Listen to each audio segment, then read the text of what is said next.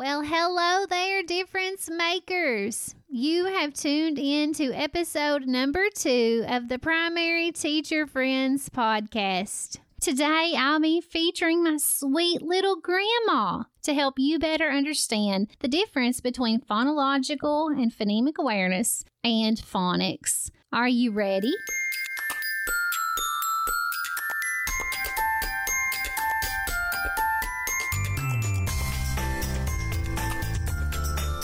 You are tuned in to the Primary Teacher Podcast. Now, if your job description doesn't consist of teaching little people to read, develop, succeed, and grow, you're probably in the wrong place. But if you do teach kindergarten, first or second grade, well, you're what we call a difference maker. And you're among friends here. And now, your host, primary teacher, content creator, and little people fanatic, Tony Mullins. Friends, I'm so glad to be back here with you today, and I'm super excited to talk to you about phonological awareness. Why? Because I'm a total nerd about it. I love phonological awareness and its power to take a child from hearing sounds and words to being a proficient reader. I'm such a nerd about it, I actually created a free video series for teachers like you. It's called Pro Strategies for Teaching Phonological Awareness. If you go to teachertony.com/video series, you can opt in there and get started on your free course today. Phonological awareness is a big topic in primary education, and I've actually enjoyed seeing it become more popular in recent years. Did you know that a child who does not become a proficient reader by 3rd grade is 4 times more likely not to graduate high school? Let's take a step back from that and realize that phonological awareness, and more specifically phonemic awareness, is a big predictor of a child's ability to learn to read. So if you think that through, phonological awareness is tied to reading proficiency, and reading proficiency is tied to the graduation rate. That is a big deal. One area that I see teachers really struggling in is understanding exactly what phonological awareness is as it relates to phonemic awareness and phonics. So as you heard, yes, you heard it right, I'll be using my grandma, I call her Mama, to demonstrate to you the difference between phonological awareness, phonemic awareness, and phonics. But let's first begin with a clear definition and understanding of what phonological awareness is. Of course, this is an umbrella term, which means it includes subcategories.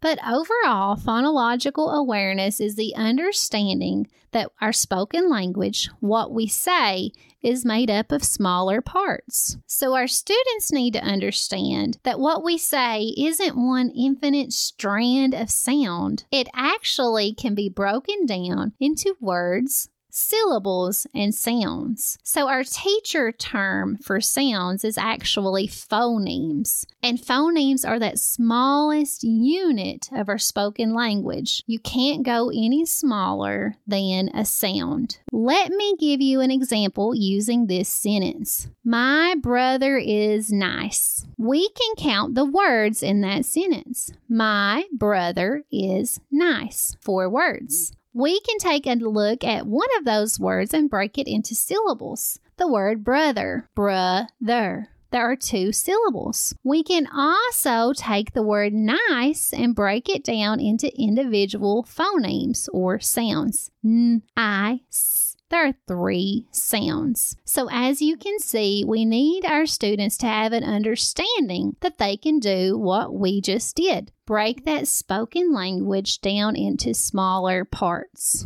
When we think of phonological awareness, it's very helpful to think of it as a video game. Think of Pac-Man, for example. Pac-Man has several levels, and they range from the beginning easiest up to the hardest. Phonological awareness works in this same way. Each level consists of a different skill, and it starts from easiest all the way up to hardest skill.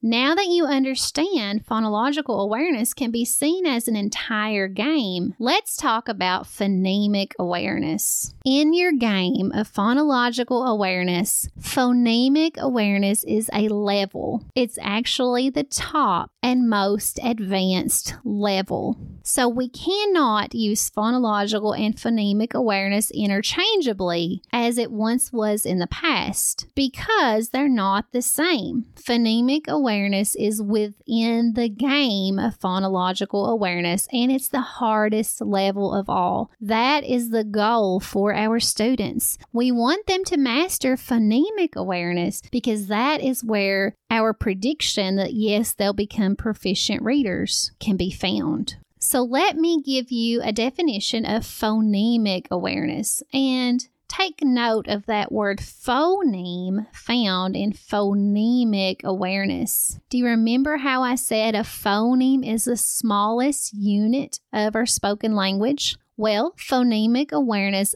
only includes the phonemes. So we're not talking about words or syllables with phonemic awareness. We're only talking about sounds. So when we take that word nice and break it down into 3 sounds, that's phonemic awareness. Also included in phonemic awareness is our ability to hear sounds out loud and blend them together to make a word. For example, do you know what word I'm saying?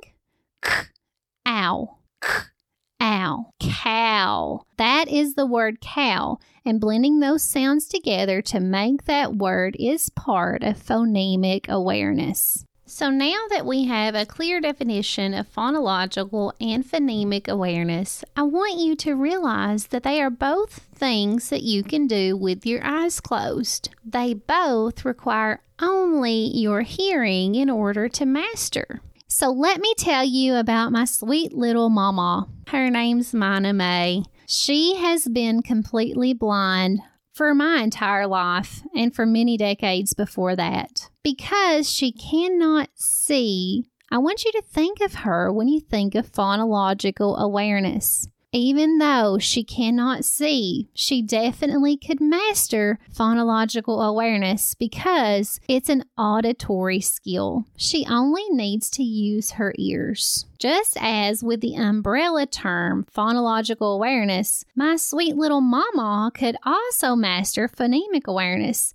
She could start out with the easiest level of phonological awareness and work up to that hardest level, phonemic awareness, and master it, as long as she had great instruction, that is. So now that we have separated phonological and phonemic awareness, let's talk about phonics, this third entity that sounds very similar to phonological and phonemic awareness. So we know my sweet little mama could definitely master phonological and phonemic awareness. But unfortunately, since she cannot see, phonics is something that could definitely give her some trouble. Phonics is combining what you know about phonological awareness, those sounds, and connecting it to written symbols, the alphabet. Since Mama can't see letters without Braille, it would be impossible for her to connect sounds with those letters. Phonics is being able to see a written word, make the corresponding sounds,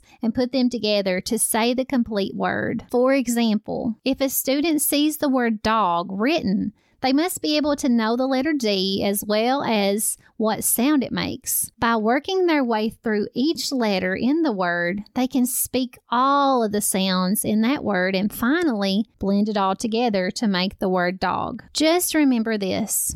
To master phonics, students must first develop phonemic awareness. They can't connect the sounds that letters make to their symbols if they don't first know and understand those sounds. That is why phonological awareness is so important. Y'all, my little mama would be so happy to know that she helped teachers today learn some concepts that are incredibly important to their students. If you want to go a step further and learn the secret sauce of teaching phonological awareness, which is 3 incredible strategies that you really can't live without, be sure to jump over to teachertony.com/video series and sign up for that free email training. Also, you can find an extension to what I've taught you today over on my website, teachertony.com/PA for phonological awareness, PA, and you can delve deeper down into the difference between phonological, phonemic awareness, and phonics.